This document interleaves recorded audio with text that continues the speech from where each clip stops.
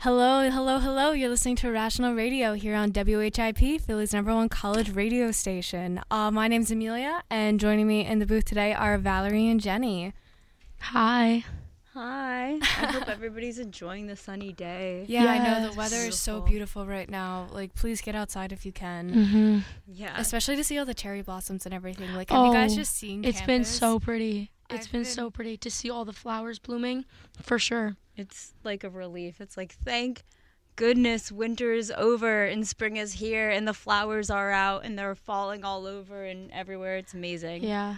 I've just been so much happier walking around campus and, like, so much less miserable. Like, I'm so stressed out right now just because we're moving towards final season. But it Word. feels like everything's finally worth it. Right. Yeah, definitely. It's very hard to stay in class when everybody is always outside on the beach. It's very nice. Well, I'm glad that all of our weeks are off to a good start, and I hope that you guys are having a good start to your weeks too. But you know the deal. We say that we're all news all the time here, so we're just going to kind of dive right in. So our first story today is coming to you from BBC, and it's about how Randolph Owls, who is the former now U.S. Secret Service director, is set to leave his position as of this afternoon. So U.S. Secret Service Director Randolph Owls is leaving his position, making him one of several Department of Homeland Security officials to be thrown out of office in the past few days. His departure comes only a day after Department of Homeland Security's Secretary Kirstjen Nielsen resigned due to pressure over the situation at the U.S.-Mexico border. Owls reports directly to Nielsen.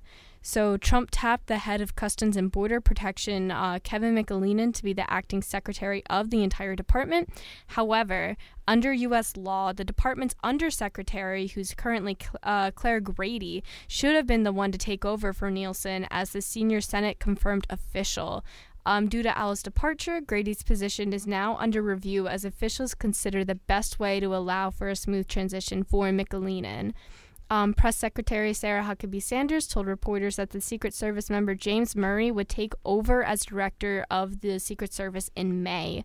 CVS reports that Owls was asked to leave around 10 days ago, which was right around the time of that incident on March 30th when a woman from China snuck into Trump's resort at Mar-a-Lago with malware device, and she circumvented a bunch of Secret Service agents and the security at Mar-a-Lago, and it was a very big crisis. I think we talked about it on here. Yeah, you can check some of our old podcasts about it. Someone talked about it. And so Owls himself was appointed by Trump in April 2017. He is a former 2-star Marine Corps general, and he was the first Secret Service director in at least a century to have not come from within the agency.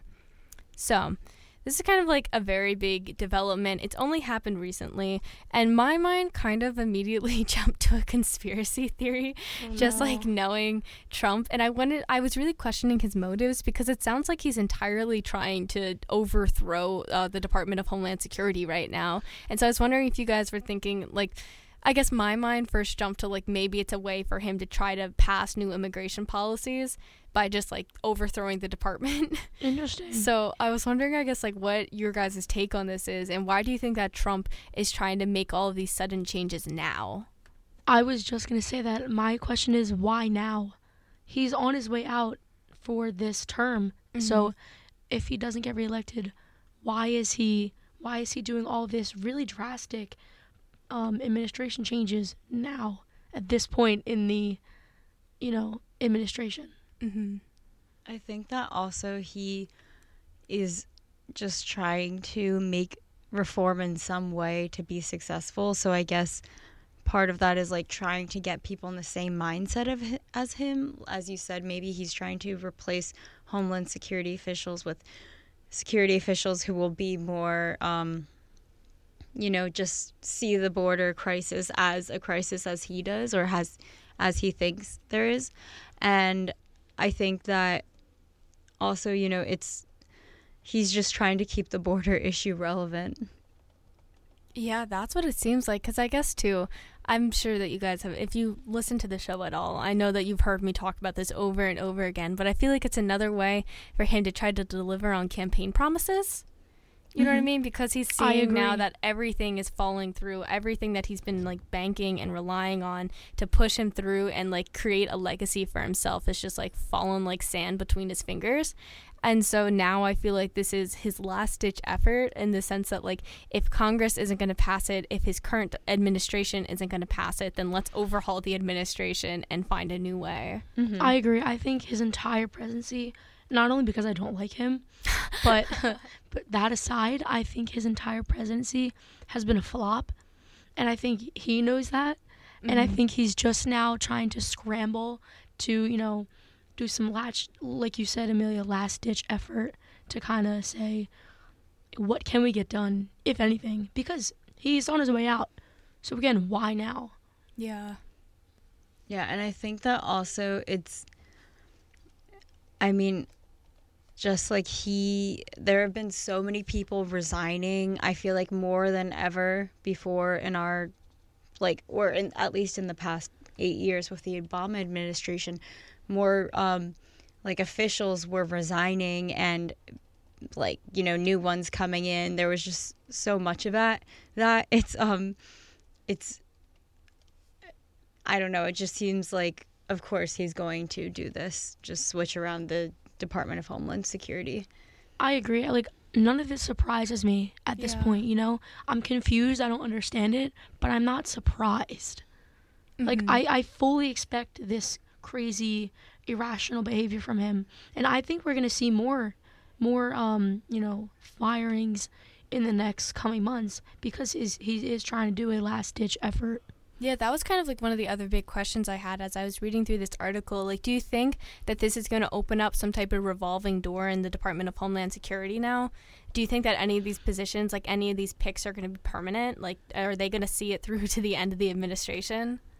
That's a very good question, and I think only time will tell. Yeah. And I think it's going to be very interesting to see who makes it to the end, because clearly not many people are left from the beginning. Like, this whole administration just feels like a Hunger Games at this point. my You're gosh. so right. You Like, know what I it's mean? just been like a Game of Thrones, you know? Yeah. And it's like, Cycle. I really can only think of a handful of people who are still there from the start, and like those people also disappoint me. Like, one of them is Betsy DeVos. Well, and they're also, half the people that are still there are his family. Yeah, that's you know, very true. so Jared Kushner, his son-in-law, Ivanka Trump, his daughter, Melania Trump, somewhere in there. You know what I mean? So I think the people that are closest to him and that will stay also can't leave because they're family. Mm-hmm. You know, but there's also other And it's like blatant problems with nepotism. that we're not gonna, you know, get into. You know, spoil system.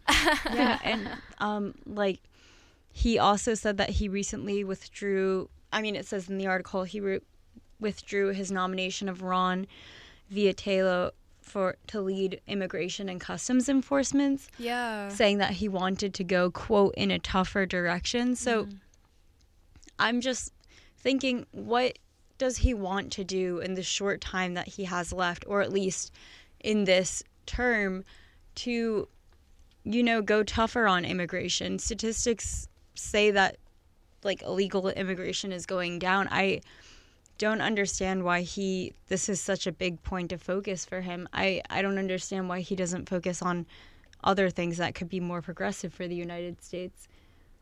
Yeah, and I also don't. One thing that, like, on that note, too, in terms of just, like, the pressure on it, is I don't understand what made Nielsen crack now, of all times. Because I remember reading that, like, 6 months into her taking the position, she was already thinking and, like, had already drafted a letter of resignation because she was sick of the pressure on her to go tougher on the border because she didn't agree with it. So I wonder, like, do you guys think... Especially, too, because it feels like she's at the end of riding out this big wave with the wall push. And it's like, I can understand her wanting to resign during the beginning of the whole push, like back in December and January. Right. But why now when it's over? I think that maybe it's not over and Trump is going to pull, like, a second huge tantrum. I don't know what he could possibly do within the laws of the United States to try to, like, get the border wall built again, but I feel like she is avoiding something. Or maybe he told her, maybe she felt pressured to go forward with going for, like, really strict border policies that she wasn't comfortable with. Yeah, I think it's interesting that she also kind of, like Amelia, you mentioned she had a resignation letter written from the start. Yeah. So why would you even subject yourself to the horrors of being within the Trump administration, you know? Mm-hmm. Why didn't she step back while she still had her reputation intact, you know? But I don't know. I think it's I'm curious to see who else is gonna be on the chopping block in the future, because I'm sure this is not the only person that's going to be cut No, definitely before not. the end of, you know, Trump's term. Not at all. And it's sad too because we were in like a little bit of a lull too, and I thought that Mhm. things had finally settled. No, you But, can never you get too know, comfortable in this administration. Trump always has a way of keeping us on our toes. Oh, Yeah. yes. But on that note, speaking of the border, this next story that we're going to is a little bit sadder, but it's down in some of the border towns in Louisiana. So there have actually been some fires within the past 10 days that have destroyed 3 black churches in Louisiana. This is coming to you from NPR. Federal authorities have joined the investigation into a string of fires that engulfed 3 historically black churches in southern Louisiana in the span of just 10 days. The fires began on March 26th in Louisiana's St. Landry Parish, which is a rural community north of Lafayette. Officials have not yet determined the cause of the fires, but have said that they are unable to rule out the possibility of arson or that the 3 incidents were all related. State Fire Marshal H. Browning said on Thursday that, quote, "There is clearly something happening in this community. That is why it is imperative that the citizens of this community be part of our effort to figure out what it is." The fires caused extensive damage to the Mount Pleasant Baptist Church and the Greater Union Baptist Church in the city of Opelousas and the St. Mary Baptist Church in Port Barre. No deaths or injuries have been reported in either of the fires. Separately, officials say a 4th fire was, quote, intentionally set on March 31st at the Vivian United Pentecostal Church, which is a predominantly white church roughly 3 hours north in Caddo Parish. The Bureau of Alcohol, Tobacco, Firearms, and Explosives is now investigating the fires, as is the FBI. So far, officials have not yet connected the 4 fires, identified a suspect, or determined a motive. The narrow window in which the fires took place has raised the fear that racist motivations may be at play. So, I was wondering what you guys thought of that last little bit coming from the rundown right now of, like, do you think that this is racially motivated, these fires? I think that it would be incredibly naive to say no.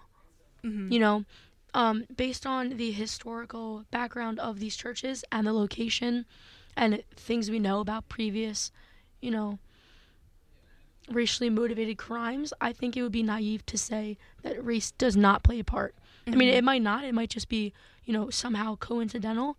But I think until proven wrong, we have to assume that racial motivation may be a factor, and there could be other factors too. You know, Mm-hmm. you never know, because arson is very subjective. Yeah, absolutely. Yeah, I mean, definitely. And especially, are these churches close together? I think 2 of them are, and then the 3rd is like kind of farther away. Yeah, like why would, if this were not a racially motivated fire, I think that the whole block would catch fire. It would not be 3 specific churches. Mhm. Also, as you said before, Jenny, there has been a history of like attacks on black churches, which is of course completely awful, because who are in churches? Like children and priests. And I think that it is a good possibility because they didn't attack white churches or like They Catholic only- churches. It's only that one potential white church That that's, could like, the not 4th. be linked to Yeah, the other like, we 3. don't know. So that Oh, one there could just be a was, okay. Because completely they said that separate. that one was, they thought that the 4th fire was intentionally set, but they just don't know anything. Like the investigation is so new at this point. That could be just an isolated incident, but yeah, we don't know yet at this point. I think it's definitely something to keep an eye on as it keeps developing, because especially too, like, one of these churches is about to like the congregation is like about to celebrate 130 years or something insane like that. So I definitely think it's important to keep an eye and watch this particular story develop as new evidence keeps surfacing. But on that note, we do need to head to our first commercial break. So stick around, guys. We got some new stories coming at you when we return.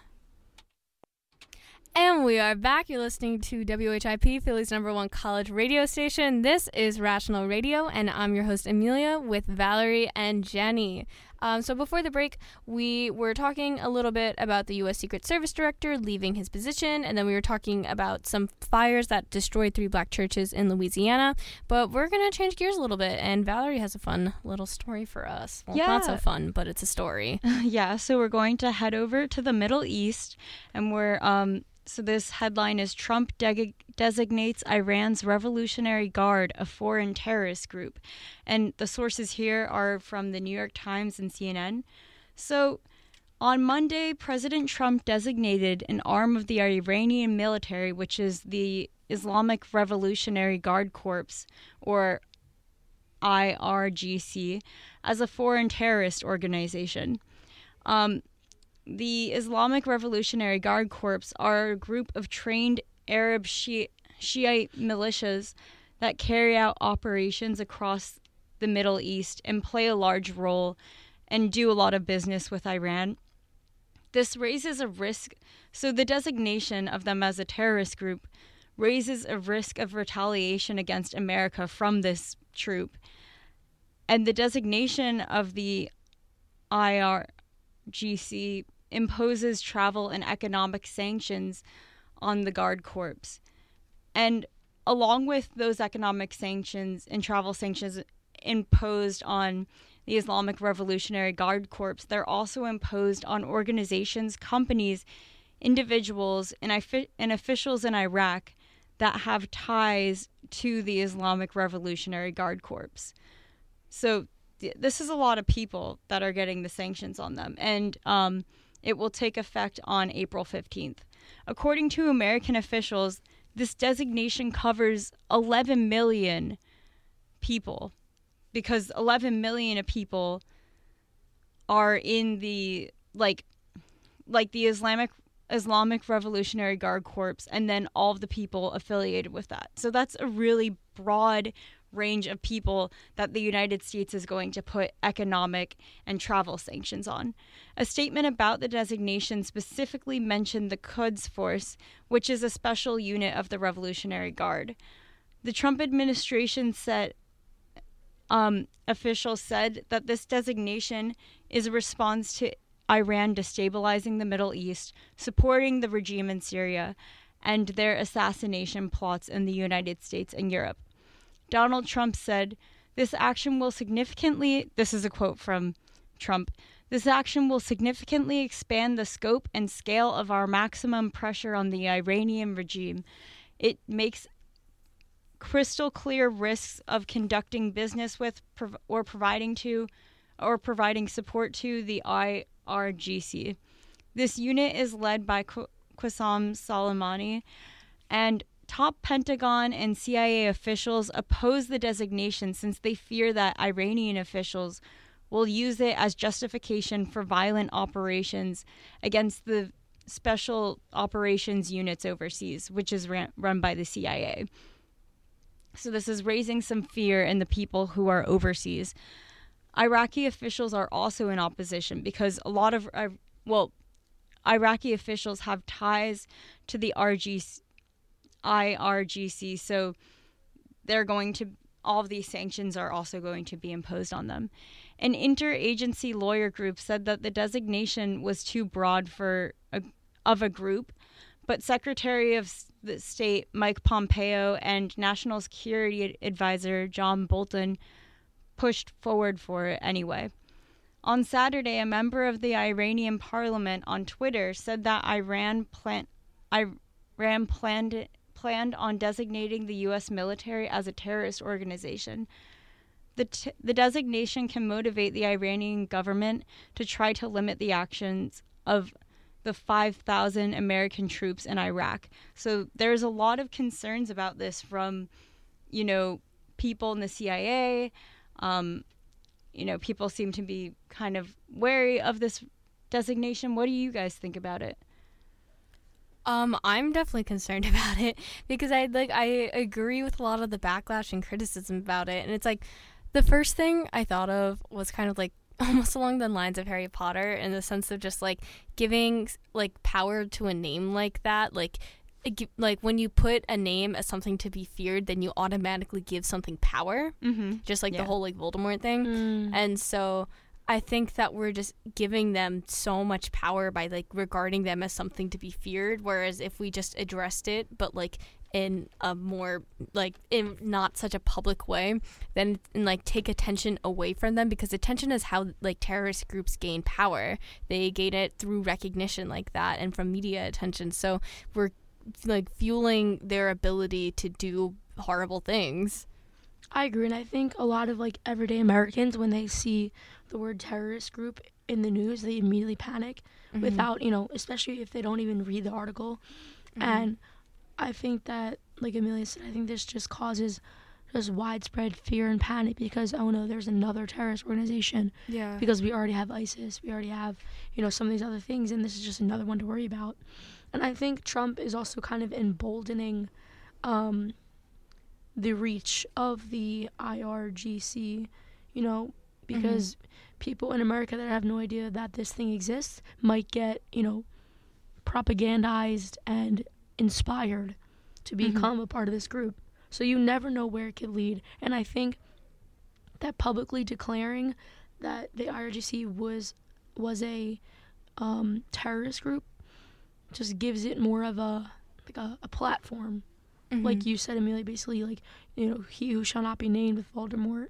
And I'm nervous, too, about how it's going to affect Iranians in the U.S. Because with how xenophobic this administration is and supporters of this administration are, I'm worried that now it's going to, like, people who are Iranian in the United States are now going to be, like, irrevocably associated with terrorism, which is absolutely not true and completely unfair. Yeah, and also this puts Iraq kind of in a hard position because Iraq is an ally to America.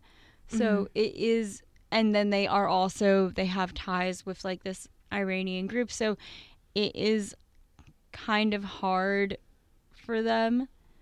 You know, like, what are they supposed to do now? There are all of these economic sanctions on this group. And also this, like the IRGC, this is not a terror. I mean, now it's designated as a terrorist group, but it is a part of the Iranian government and it's an arm of the Iranian military. So it's, you know, this is like very unusual for the United States government to recognize a part of another government as a terrorist group. I think it is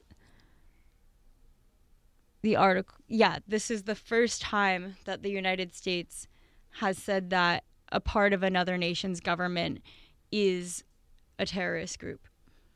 I think you bring up a really good point, and I wonder, you know, what Trump would consider a terrorist group, because if the IRGC is a part of a sovereign government, then they have, you know, the Trump administration and the United States has no real control over what the IRGC does, because the IRGC is run by the Iranian government. So unless the Iranian government is like directly supporting, you know, state-sponsored terrorism, I don't know if Trump had the, you know, authority to declare this.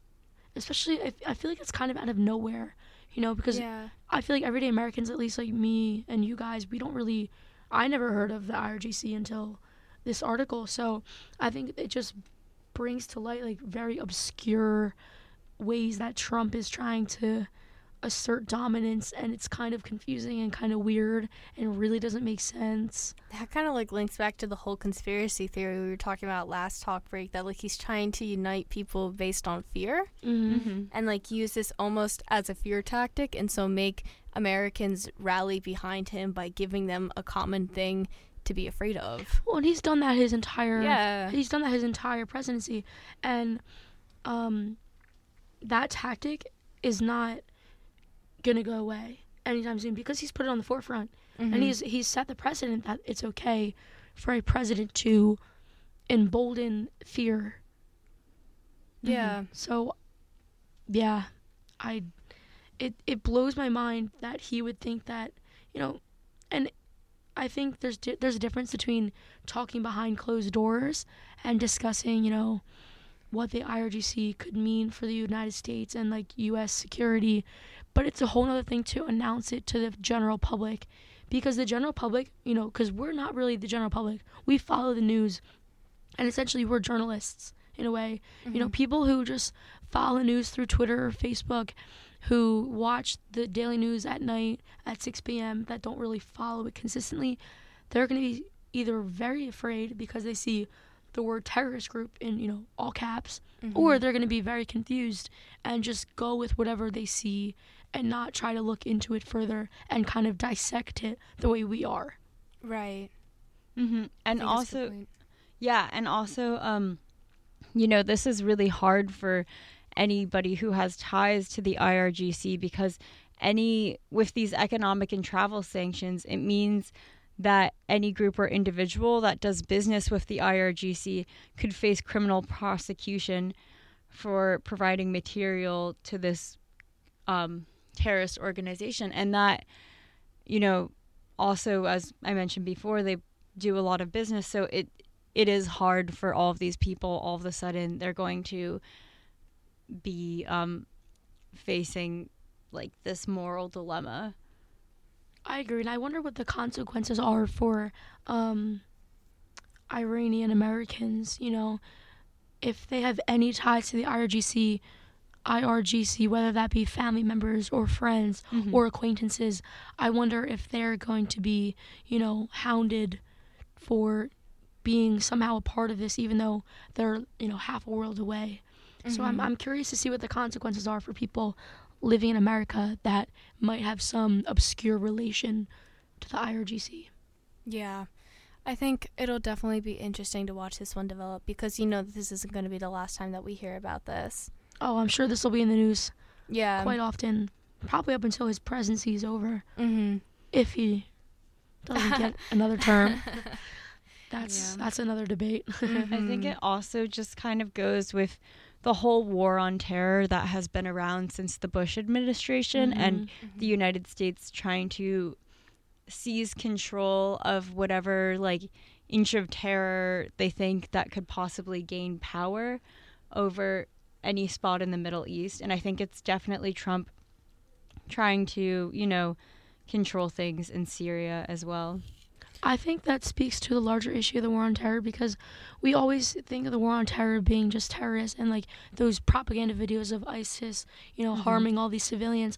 But I don't think we really think about how the war on terror affects people that live in America that are from the Middle East. Do you know what I mean? Because I know me personally, I have some neighbors that are Pakistani, and my mom has talked to them a few times just about everything that's been going on in the international community, and you don't really get to hear the side of the people who had to flee their countries because the United States has bombed their countries. So I think it'd be really interesting to see how the effects play into people coming to America that have been affected by U.S. policy. And I think it'll also be interesting to see how it affects our approach with other terrorist organizations. You know what I mean? How is it going to affect us with ISIS? And, is it going to change anything? Are they going to be completely independent? Are we going to take the same approach? Or is it going to cause for any reason that IRGC and ISIS to, combine forces in any way? By some long shot? Yeah, I really hope not. If Trump is right and the IRGC is a legitimate terrorist organization, despite being a part of a sovereign government, I think it'd be really interesting to see how the scale tips between how the United States deals with ISIS versus other terrorist groups, because the terrorist groups that exist in the world aren't just ISIS. There's Boko Haram in Africa. There's some other terrorist organizations that it's not just, the Islamic State. And I think that it's going to be very interesting to see how these other groups play into how, the U.S. deals with the IRGC. Yeah, we'll have to wait till April 15th to see what the news is next. Everybody will have to listen in. Yeah, and on that note, we do need to head to our second break, but stick around because when we come back, we're going to be talking about some developments with antibiotics in Africa, and it should be pretty interesting. So stay tuned, guys. It's half past the top of the hour, and here's your WHIP Sports Update. Hey, sports fans, I'm Taylor Snyder, and this is your sports update for April 8th, 2019. The Florida Panthers announced that they have signed former Blackhawks coach Joel Quenneville to be the team's next head coach. The news comes just one day after the team fired Bob Bouchenier, who had coached the club for only 2 seasons. According to ESPN, the deal with Florida could pay Quenneville more than $6 million annually with bonuses, making him one of the highest paid coaches in the NHL. Onto the court, the Golden State Warriors clinched the number 1 seed throughout the Western Conference playoffs with a 131-104 blowout win over the LA Clippers on Sunday night. The Warriors, who have been battling with the Denver Nuggets for the top spot over the past few months, were led by Stephen Curry, who scored 27 points, grabbed 6 rebounds, and dished out 4 assists, while Kevin Durant added 16 points and 7 assists. And finally, on to the madness. A new champion will be crowned tonight. The Virginia Cavaliers and Texas Tech Red Raiders will compete for the national championship tonight in Minneapolis. Both teams are making their first national title appearances in school history. Today's weather on Broad Street will be sunny with a high of 80 and a low of 60, so make sure to get outside today, Owls. With reports at half past each hour, this has been Taylor Snyder reporting for WHIP Radio, Philly's #1 college radio station. And we are back. You're listening to Rational Radio here on WHIP, Philly's #1 college radio station. I am Amelia, and with me are Jenny and Valerie. And before the break, we were talking a little bit about how Trump had designated Iran's Revolutionary Guard as a foreign terrorist group. But we're going to shift gears now, and we're going to talk a little bit more about some stories that are developing in Africa regarding antibiotics. So this is coming to you from the New York Times. It's a really great feature article by them. Like, if you have a good 20 minutes to kill, I would definitely recommend reading it. But in a poor Kenyan community, cheap antibiotics fuel deadly drug-resistant infections. So in developing countries, antibiotics are being used to treat patients regardless of if they meet prescription requirements, causing them to become increasingly ineffective as treatment options since germs are adapting to circumvent the effects of the medications. Antibiotics themselves are often regarded as miracle drugs with the ability to save millions of lives. They finally become accessible to developing countries, primarily due to the mass production of generics in China and India. So it now only costs a few dollars in developing countries to purchase antibiotics that can be used against a broad range of infections. This particular feature by the Times focuses on the community of Kibera, which is right outside Kenya's capital of Nairobi. The Times found that residents in this area are major users of antibiotics. One study even found that 90% of households in Kibera had used antibiotics in the past year, in comparison to only about 17% for the typical American family. Because so many people have begun using antibiotics here, germs are beginning to outsmart the medicine by developing mutations to increase their resistance to antibiotics. Additionally, these mutant bacteria commingle with other pathogens in sewage canals, hospital wards, and livestock pens. They can share their genetic resistance traits, making other microorganisms impervious to antibiotics. So not only are the bacteria of the diseases themselves becoming resistant, it's all these bacteria that they interact with, leading to even more disease becoming resistant to antibiotics. These pathogens cause about 700,000 deaths per year globally, and in Kibera, it particularly affects young children whose immune systems have yet to fully develop to combat these diseases. Although antibiotic resistance is a global threat, it's previously mainly been considered a problem in rich countries, since comfortably insured patients rush to the doctor to demand prescriptions at the slightest hint of a cough or cold. So I always think about it as just the helicopter moms rushing their kids as soon as they sneeze literally once, when it's literally just allergies or something. So as a result of this, it's often ignored that urban poverty is a huge and largely unappreciated driver of resistance. Thus, the rise of resistant microbes is hitting developing countries particularly hard, since this is where there's really crowded living conditions, relaxed antibiotic use standards, and a lack of accessible and affordable medical care. In Kibera, in some cases, vendors sell counterfeit antibiotics that contain none of the active ingredient or so little of it that they actually accelerate resistance. Even when the drugs are authentic, many poor Kenyans try to save money by buying just a few tablets instead of the full course, and so it's not enough to actually get rid of the infection, but it is enough to allow the bacteria to adjust to the medicine and then mutate to gain resistance. In addition to this, sanitation in these developing countries, particularly in the community of Kibera, are also really to blame here. So epidemiologists and public health experts who have studied Kibera say that there's a direct correlation between the community's poor hygiene and the infection that's affect nearly every household there. So harmful bacteria in feces that is allowed to seep into the surrounding soil can survive for months, and in densely populated settlements like Kibera that are like completely reliant on dirt paths that easily find their way into food and water, often by residents who unknowingly carry the pathogens into their homes on shoes or unwashed hands. So Kenya has officially tried to embrace efforts to stem resistance by reducing the overuse of antibiotics, promoting vaccinations, and encouraging better hygiene among hospital workers. Over the past 2 years, many of the country's medical institutions have established stewardship committees.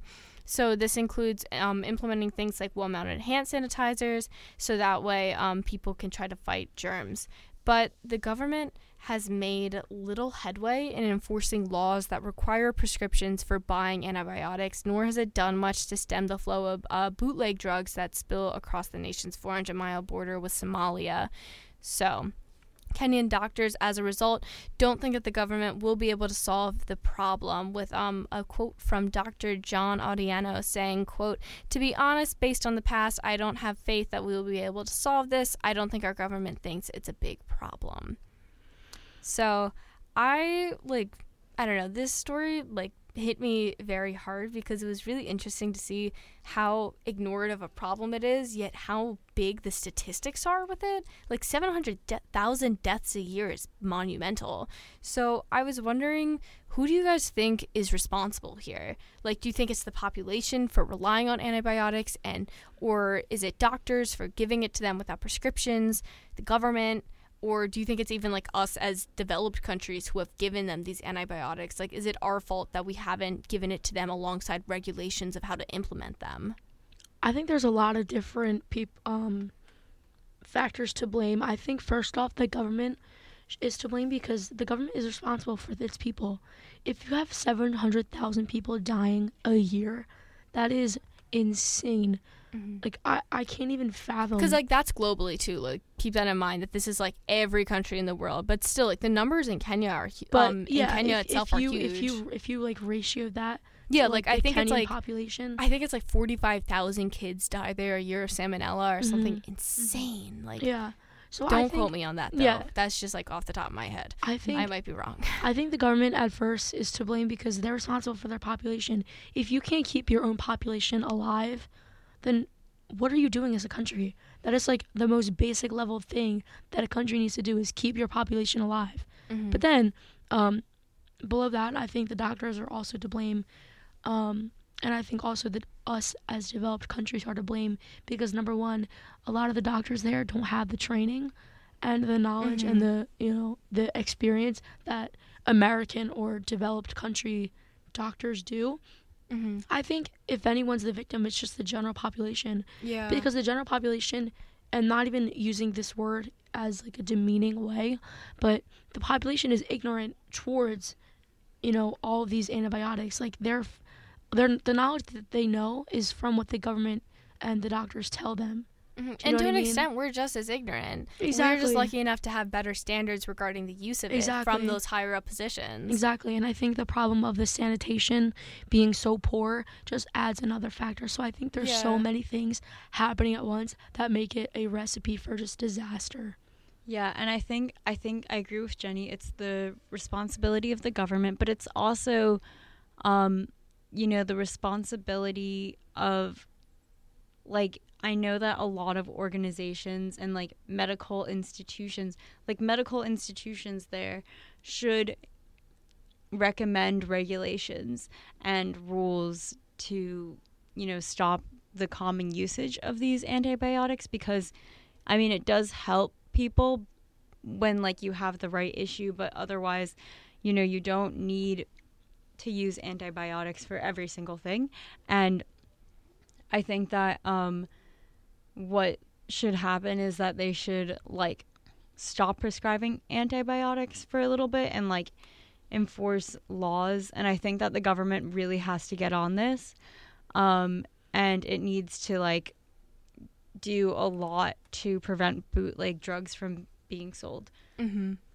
Excuse me. Yeah. I think that this is like bootleg drugs can be so dangerous, and that is like a huge issue with this, is that, as you said in the rundown, Amelia, like they're not always real antibiotics, and they actually make the infections worse, or they'll make the resistance stronger. And I think that that's why they need to crack down on bootleg drugs.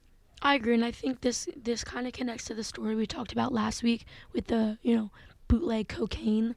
It's the same idea. You have no idea what is in these bootleg drugs at all. Mm-hmm. It could be a mix of 30 different things that could do so much more harm than good. So you have no idea. And I think it's a shame that people in Kibera are, falling for it, because they like a lot of these people, don't have the means to afford these miracle drugs, which, I mean, at this point, they're not even miracle drugs anymore. Yeah. Because like we saw this in the United States, previously in history, your body just develops resistance. Yeah, like it habituates. Yeah, so I think that it's going to take a lot for the Kenyan government to really develop like a policy that treats its citizens and keeps them alive. Yeah. And like I think that the policy regarding it currently is a little too tunnel vision on the antibiotics itself, because they're not acknowledging anything with the sanitation issues or education. Right. And I think that if you combine sanitation measures that improve infrastructure within the community, and then you also couple it with education to inform the population about what exactly they're buying, how much of it they should be buying, what it's used for, how it could treat them, like I think if you inform the population and then also clean up the community, then you're creating an environment where antibiotics will be helpful. But you can't just focus on the drugs themselves. Yeah. I agree. I think there's so many things that are just wrong with this. The sanitation, the lack of knowledge, the lack of care by the government, and the lack of infrastructure, really just creating a recipe for huge swaths of people in Kenya and in the town of Kibera. Right? Okay. Yeah. I didn't know how to pronounce it. I think it's just creating a recipe for not a good situation. And I really hope that, either us as developed countries can share some of our knowledge with them, because we don't like to see this type of news, And I think it's a shame that the developed countries kind of just let this slide under the radar, because it's a less developed country, and in the eyes of the United States, the only things that the United States cares about is money and things like that. Should it be our responsibility to help them? Yeah, I agree. I think that the United States, maybe what we should do, or other like better developed countries, should hold like symposiums and like a regulation of recommended standards which countries should have, or an organization, not like a white savior complex organization, but an organization that will teach them how to build their own standards and like take care, like have the doctors correctly prescribe the antibiotics, should come in and help Kibera, because I know that there's like a lot of organizations which just help underdeveloped countries and then leave underdeveloped countries with no resources or only temporary resources. But I think that like organizations like Doctors Without Borders should try to empower them and give them the financial funding to have good resources and medical resources, and to make these standards and to enforce some sort of drug standards and medical standards. I agree. I think that the implementation and creation of, a standard is what really can set the tone for, bettering the situation. And I think also like maybe giving people the opportunity to learn more about, health and their bodies and these antibiotics and these infections and things like that. I think giving people the tools to help themselves can really do a world of good. Yeah, I agree with that. But on that note, we do need to get ready to head out for the night. So as always, thank you guys so much for listening to Rational Radio here on WHIP, Philly's #1 college radio station. If you're interested in hearing anything more from us, make sure that you check out Rational on Wednesday and Friday, same time, same place. And if you're interested in hearing anything on Tuesday and Thursday from the news department, make sure that you check out our sister show, The District. They focus a little more on local politics, and they have some really fun stories. So I would definitely say check it out. You can hear Jenny with them tomorrow night at 7. And other than that, make sure that you check out The Crackdown, which is WHIP's weekly news video where we kind of give you the biggest headlines from the week and explain it and why it matters to you. And interested in any more news, make sure that you check out our podcast too. All of them are on Spotify. That's it for us. So hope you guys have a great week, and we'll see you next time.